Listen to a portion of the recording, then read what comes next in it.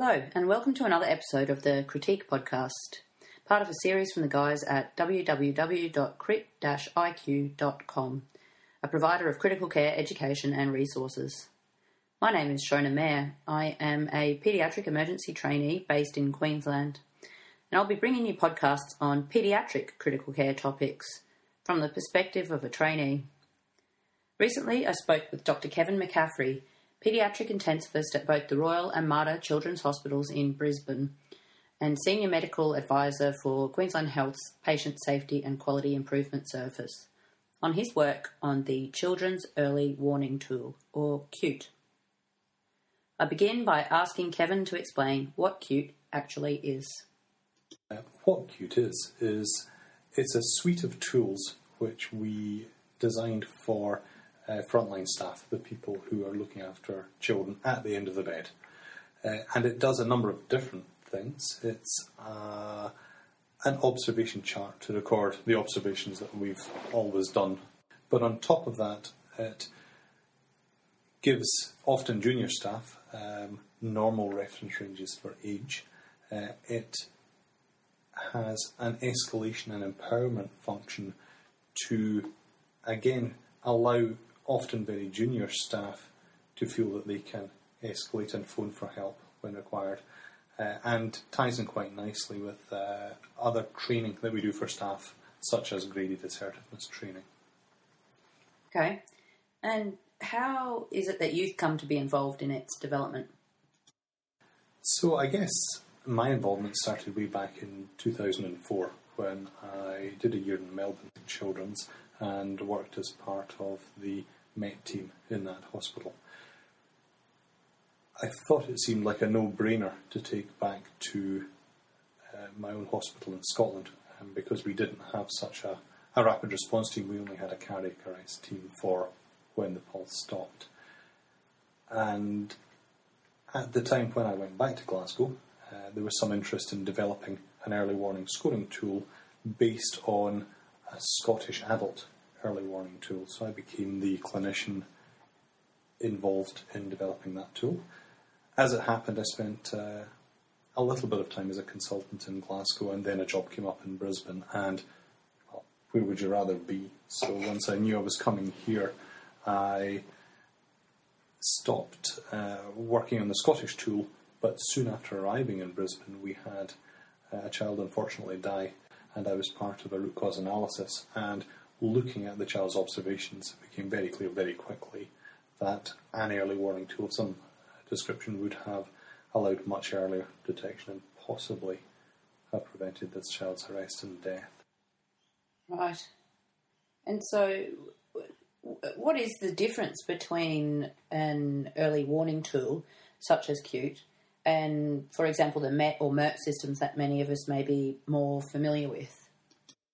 When you think about recognising either the deteriorating patient or the patient who has a critical illness, there are a number of different ways that you can escalate support for that patient and get senior staff to the bedside quickly. Mm-hmm. So MET criteria are simple single trigger criteria to call for help. So it may be extreme tachycardia or apnea or seizure, a single event or a single criteria, which is so abnormal that the staff are required to call for assistance and a senior team will arrive. And that's what underpins medical emergency team systems in most hospitals. There's a subtle variation of calling criteria where, rather than a single trigger being breached to initiate a call, you add up physiological abnormalities. Mm-hmm. So you might have a score for respiratory distress for mild, moderate or severe, and you add that to the score that you get for how abnormal the respiratory rate is and whether or not they're in a lot of oxygen and what that does to their SATs.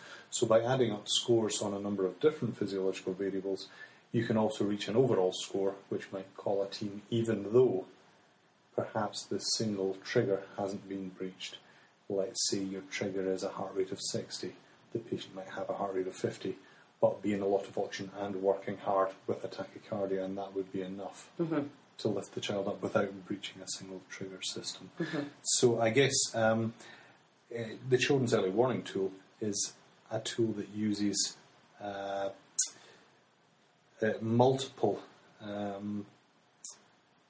it's an additive score, whereas other tools such as Met criteria in Melbourne, our old Merck criteria in this hospital, the paediatric Between the Flags in Sydney, in New South Wales, they are single trigger systems. Although within the Children's Early Warning Tool, within CUTE, there are single triggers which are highlighted in purple. So if your respiratory rate is less than 5, and you're 16, you don't need to do the rest of the odds and observations and add up a score. You just call the team because that's very far from normal. And presumably the parameters for these scores or criteria are age-related? There are. Because of the big range of normal, in inverted commas, in children, we need a number of different charts because a respiratory rate for a 6-month-old and a 6-year-old and a 16-year-old are likely to be substantially different. So we have 4 ages of chart. We have a chart for the under 1s. We have a chart for the 1 to 4 age group. We have a chart for 5 to 11 years and a chart for 12 plus years. And what's the evidence behind where the cut-offs have been placed for these triggers? Being completely honest about it, we just made them up. Okay. Which is what everyone else has done when designing either single trigger systems or cumulative scoring systems such as CUTE. When you look at the literature on what normal reference ranges for children are, the evidence is really poor. If you look at textbooks, different textbooks quote different normal reference ranges, which don't significantly overlap and which don't have much evidence base to support them. When you look at the published literature, probably the best 2 papers are a paper by Wallace in Archives of Pediatrics 2005 and a more recent paper by Susanna Fleming, published again in Archives last year. The trouble with both of those papers, and for everything else that's really been published in this field, is that they go to schools and they do heart rates and blood pressures. And when you're in hospital, using a school heart rate or blood pressure really isn't that useful, because what is good for you to be at school is quite different when you're in hospital, and really you're only in hospital because you're not fit to go to school that day. So it might tell you when your patient is not normal, but it doesn't tell you whether they're going to live or die necessarily. So it's difficult to have a good evidence base for designing tools. I understand, however, that you're now much better placed to know what the distribution of heart rates, blood pressures and respiratory rates are for the paediatric inpatient population. What we have done when we were evaluating and validating CUTE is we have looked at hospitalised children and looked at a lot of many thousand observations, and we have centile charts now for hospitalised Queensland children. So I have a chart for 1 to 16 plus years old with in the order of 21,000 respiratory rates on it. So we now know where the median is for hospitalised patients and the 75th and 90th and 95th centiles, 25th, 10th, 5th centiles. So if you're outside of those, then for a hospitalised patient, you're now quite abnormal. So we're now able to start putting science behind hospital calling criteria, but at the present time in the published literature it doesn't exist. So watch out for a paper later on this year. So are you just referring to patients hospitalised within tertiary centres here, or is this applicable to a population of paediatric inpatients within any institution? Absolutely. This is a really good question, because when you look at what there is published about scoring systems and early warning trigger tools, it's almost all tertiary or large hospital based, and we were keen to do something different in Queensland because we recognise that most of the sick children in Queensland don't come to tertiary hospitals. And when we did our prospective trial, which involved over 1,800 children in hospital, we had 5 regional and rural hospitals, we had 3 wards within Tertiary Children's Hospital, and we had 4 rural sites, at least one of which didn't have a resident doctor. So we have tried within validating this tool in Queensland to cover all of the places where we actually do look after sick children. So could you just run me through the steps that you've taken to get where you are right now? So there was a recent review of paediatric scoring tools, a review of clinical trials, which was published, I believe, 2 years ago now, which concluded of the 9 tools which had been evaluated and published on, the evidence to support their use was really pretty rubbish. Validation had been poor, and again we were keen to not put a tool out that didn't work. So we undertook a retrospective review of hospitalised patients, tertiary hospital patients, prior to putting the tool out and using it on real children. We did a prospective trial, which was over 1,800 children involved. We looked at root cause analysis. So for all the critical events happening within Queensland in the years 2007 to 2010, we looked at all the cases where a child had been in hospital and had observations done, and in every case the Children's Early Warning Tool picked the adverse event before they were picked clinically. We also looked at children referred to Retrieval Services Queensland to really benchmark what types of patients were being referred and how acutely sick they were, as much as anything, so that when we rolled the tool out across Queensland we could repeat the audit and look to see that less children were being referred too early and less children were being referred far too late, really to judge how well we had rolled the tool out through Queensland. And so what were the outcomes that you were looking at? Are we talking mortality here or unplanned ICU admission? That's a good question. It's a very important question. The trouble in paediatrics is it's actually surprisingly hard to nail down outcomes. What do you mean by that? The endpoints that you use to decide how people do are much more difficult in children than in adults. Children almost never die, so to use death as a hard endpoint is something that we can't do. So we often use unplanned intensive care admission. And that's what we have done when validating CUTE and comparing CUTE to other tools. The trouble with intensive care admission is, to a certain extent, it depends how busy we are. If the intensive care in the tertiary hospital is very busy, we'll often keep children on the wards who we would otherwise choose to admit but simply can't. And the converse is also true. If somebody phones me more than maybe twice and I have to drag myself up the stairs to see them, and we're quiet, I'll just admit the child just because it's easier. And therefore that muddies using intensive care admission as a good hard endpoint.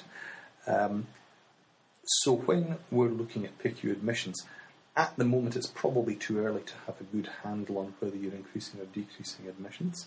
When we looked at a similar tool, the forerunner to CUTE, which was the tool I worked on in Scotland, which was called SUSE, when we looked at the use of that tool in Glasgow and Great Ormond Street, anecdotally it looked like we were decreasing ICU admissions. When you look at other published material like the papers by Jim Tibbles from Melbourne on their MET criteria, they found that while they statistically decreased death and decreased unexpected cardiac arrests, they substantially increased intensive care admissions. I would hypothesise that if you use a single trigger system like the MET criteria, you have to set your triggers so far away from normal heart rates of 180, let's say, for certain ages of children. You have to set each trigger so far away from normal that the child has to get good and sick before they can meet the single triggers, and by the time they do that, all you can really do is put them in intensive care. Whereas if you have a trend to worsening respiratory distress, and the respiratory rate's going up, and they're getting tachycardic, and they're creeping up in their oxygen, potentially, because you're looking at more things, you can capture that patient earlier as a patient of interest. And if you intervene earlier, perhaps you can stop them getting ill enough to meet your single trigger scoring, and therefore you can manage them in the ward, keep them safe, and not have to admit them to the intensive care unit.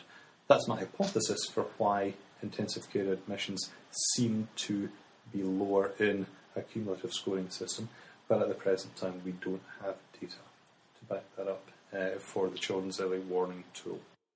And so hopefully a decrease in unexpected ICU admissions, but time will tell. And mortality, have you found, or have you been finding any difference in mortality rates? In terms of mortality, I would hope that we would decrease mortality. Certainly the tool detects pretty much everybody who has deteriorated and subsequently died in Queensland in the last 5 years. And even because death is very rare, hopefully, just because you spot the sicker patients and give them what they need at an earlier stage, I'm rather hoping that we'll shorten hospital stay and improve patients' quality of care. Maybe they were never going to die, but if they were sore and got their pain relief faster because they triggered the tool, then I think that's actually a very important thing. Well, that's certainly a practical and helpful use of the tool. I suppose, though, that you can't pick everyone. There are certain conditions where you just don't get any warning, do you?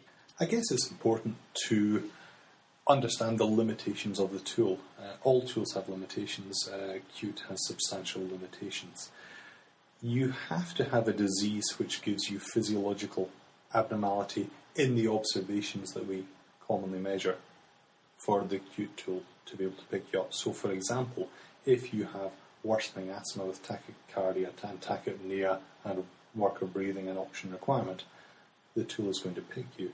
If you have acute renal failure with a potassium of 10, you may have complete physiological normality when you look at your observations, and the tool isn't going to pick you prior to your cardiac arrest.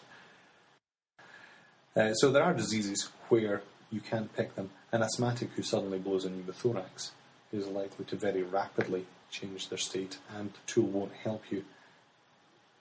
However, when you look at children who die, and this includes children who get very sick in the oncology ward, they are physiologically very abnormal for a long time, often before they are picked to need escalation of care to, for example, the intensive care unit, or fluid bolus, or increasing therapy, depending on what the disease is. So, while some children will deteriorate rapidly and won't flag, the majority of children who ultimately have an adverse event, such as death or such as intensive care admission, you can pick them, depending on the disease, well in advance. And what kind of conditions are you finding this particularly helpful in? Looking at children who go to a ward and then go to intensive care and comparing them to children with the same diagnosis who stay on the ward and don't go to intensive care, we can pick bronchiolitics who will need to go to intensive care on admission to hospital, when the median time when they were actually picked by clinical staff was 25 hours after admission. Exactly the same is true for lower respiratory tract infections, pneumonias and pneumonitis. Median time to pick them clinically, 25 hours. Time that they become statistically different, around about 6 to 9 hours after admission. So we can pick patients very substantially faster, depending on the diagnosis, than they are picked clinically. Asthmatics who go to intensive care don't last as long, so generally they're in intensive care within 6 to 9 hours after admission, and we can pick those patients statistically as being different from other asthmatics on admission to hospital, so the lag time is shorter, but we can still do faster than they are currently being picked. That has all sorts of implications as to how we are currently managing these conditions. I just want to go back a couple of steps, and we briefly touched on MET systems and some of the other systems that are out there earlier. But could you just explain a bit more what the difference is between CUTE and some of the other tools used elsewhere and in other states to identify or pick the deteriorating paediatric patient? So there are a number of different tools which are available for children, all trying to do the same job: identify sick patients and get senior help to the bedside quickly. So MERT criteria in this hospital historically, and now CUTE. In New South Wales they have a tool called Paediatric Between the Flags. ACT have Paediatric Compass. Melbourne and many other centres use MET criteria from the Melbourne Children's Hospital.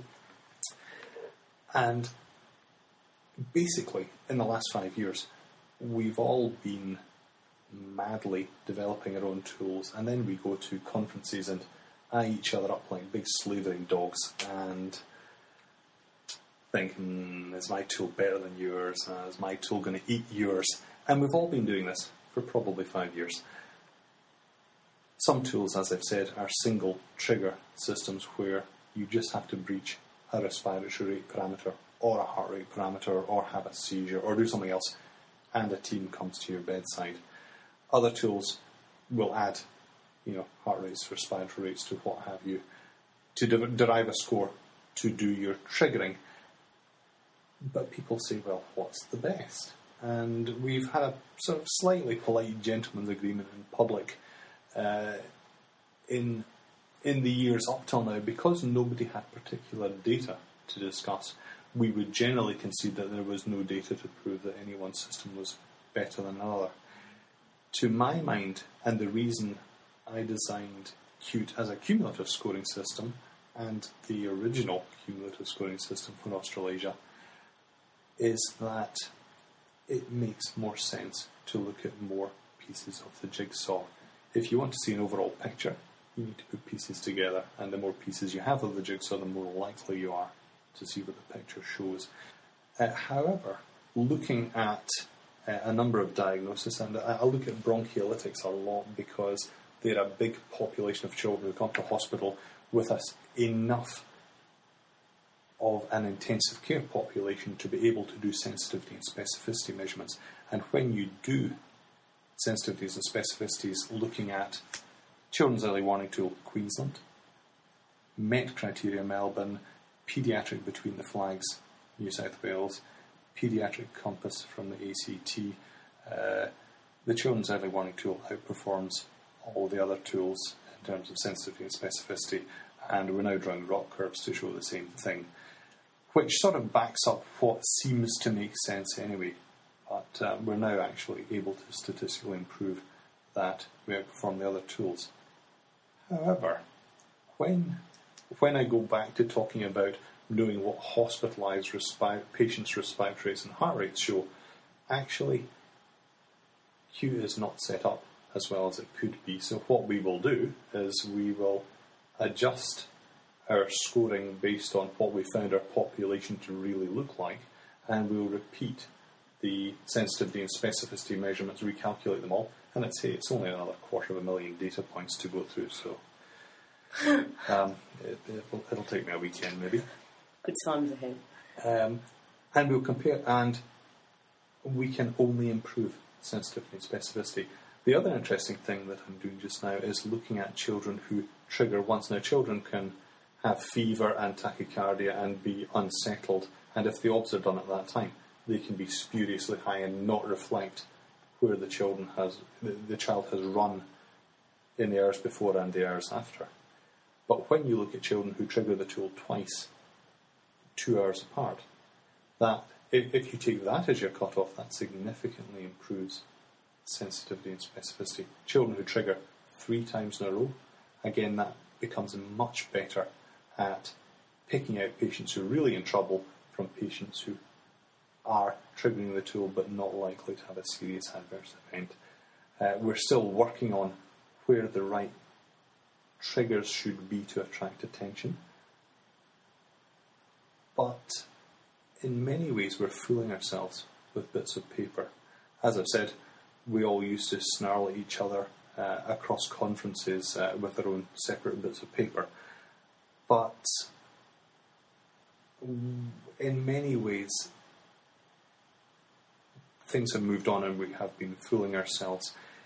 Different diseases behave in different ways depending on observations. And the right tool to pick the deteriorating patient needs to be disease-specific.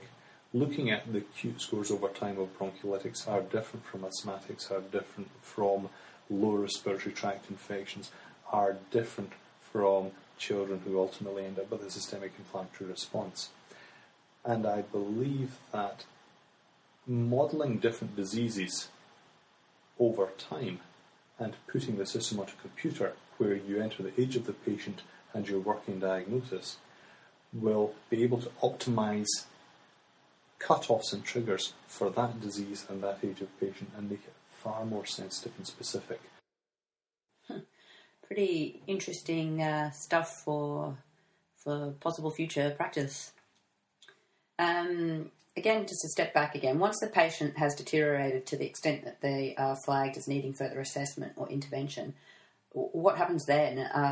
In this system, are we talking about the activation of an ICU or ED staffed MET team? There are a number of different responses. Traditionally, when a patient has deteriorated, the most junior doctors for the team would see and assess the patient, escalate it to the next most junior doctor in the same team, who would escalate it to the next most junior doctor, who might ultimately get to the consultant for that team. It was very hard to quickly move across to different teams, for example, a different specialty or an intensive care, until you had traversed the hierarchy of your own team. And this delayed many children and adults from having timely, significant intervention. With acute, we wished to have more of a response than simply a medical emergency team, because it seems crazy that a team look after a patient breaches arbitrary criteria, and then a bunch of strangers come in and assume care. It seemed reasonable that patients flagged up to the treating team in a timely manner to allow the treating team to escalate therapy and assess, and really retain control of the patient. And ideally it would be very nice if strangers didn't have to come in and intervene on a patient, because earlier recognition and intervention allowed teams to manage their own patients and not, or rarely to have a patient who required to go to intensive care. Mm-hmm. And I sound like I'm talking myself out of a job. But having treating teams retain control of the patients for as long as is reasonable and safe seems like a great... I suppose this would go towards addressing the potential for skewed distribution of workload towards the critical care teams that can arise with systems such as this. Again, that raises an interesting point. Depending on how you construct your tool and where you put your cut-offs, you can generate an awful lot of work for any team. And I understand from my colleagues in New South Wales that because they have a single trigger system that flags a lot of patients, their MET team is very busy and sees an awful lot of patients. And that workload can be difficult to manage unless you have budgeted and funded for it and expect to do that work. Using the Children's Early Warning tool gives you a substantially better balance between sensitivity and specificity. When we looked at all hospitalised children in the prospective trial who triggered any kind of medical response, only 17% of children who were thought to be sick enough to be in hospital needed to see a doctor at any point in the hospital stay. So 83% didn't trigger the tool. So when you think about that, it's actually a pretty rare patient in hospital that you actually need to go and see. So if you see a child who's scoring again and again and again, I'd go and see them. They are a very uncommon patient. And particularly, and that's just for ward call, for patients who need to see a registrar or a med team, they're extraordinarily unusual. And I certainly wouldn't ignore that patient. And so your message is for all those ward-based registrars out there, if you're asked to review a patient because the CUTE told you so, just go and do it. The other big thing that I'd like to flag is modifications. The tool has the ability to be modified depending on what patients' normal baselines are. So, for example, if your saturations are 80% with cyanotic heart disease when you go to school, when you come into hospital for toenail trimming under anaesthesia and your SATs are 80%, you shouldn't have to call a code for that child.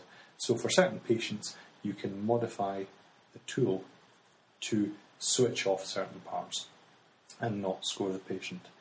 I think it's important to do when your patient's baseline normal state is abnormal. So for example, an anorexic that I saw recently who was 12 years old had a heart rate of 35 in the ward, dropping down to 32. Now, what's a safe heart rate for somebody who's 12 with anorexia? I'm not sure, but 30 and less certainly made me very nervous. But it would be important not to call a MET team every time the child is actually walking down the ward with a pulse rate of 35. So the ability to modify is useful. What I believe is dangerous both for patients and staff is to modify a chart where a child is changing physiologically so that you don't get called so often. An example would be a child who had a 3-year-old child who had a normal heart rate 5 days previously when a bone marrow transplant was undertaken, who developed progressive tachycardia, and the chart was modified to allow a heart rate but no higher than 230 beats per minute. If you do that, certainly you get less calls, and you get less calls by switching off the tool. But I would suggest the decisions to switch off parts of the tool in a patient who was normal and is now physiologically changing, that should be a senior decision and should be signed off as such. And I would certainly support judicious modification of the tool by senior people as required. But the bottom line is, this tool is simply a radar to identify patients with physiological abnormalities so that you can go and see them and assess them. It doesn't replace good clinical assessment, and nobody would dream of suggesting that it does more than simply flag up patients who might need further assessment as perhaps. It's a screening tool. I wouldn't base necessarily any further management on what the scores are, but it will allow you to track physiology over time, and it will allow you to assess the effect of certain types of intervention on the physiology. For example, giving a fluid bolus, what has that done to the heart rate? What has that done to the blood pressure? What has it done to the capillary refill time? It will allow you to assess if the treatment you've given is enough and whether it was an appropriate treatment. So CUTE is a tool to be used by nursing and junior medical staff to help make better sense of the information gathered by the noting down of regular observations and inform better decisions in the management of paediatric inpatients. Messages pay attention to the overall scores and the trends that a patient is generating and modify the tool at your peril. It's the best validated tool that we have currently in Australia and probably around the world. It certainly performs better than other tools in terms of sensitivity and specificity at this time. It was designed to empower and support junior staff, and is fundamentally a good tool but has limitations. It will not pick every patient, and even if it does pick certain types of patients, it only picks them for further assessment and examination, and it doesn't necessarily tell you that this patient requires transfer or treatment C, B and C. So, there we have it. Thank you very much, Dr. Kevin McCaffrey, for your time in helping us understand the importance in systems such as the Children's Early Warning Tool, in recognising the deteriorating paediatric patient and hopefully leading us to avoid the potential adverse consequences of such a situation. If you enjoyed today's podcasts, similar podcasts and other valuable resources can be found at www.crit-iq.com or downloaded via iTunes. If you have any feedback, comments or suggestions for further topics of discussion, please let us know via the website www.crit-iq.com.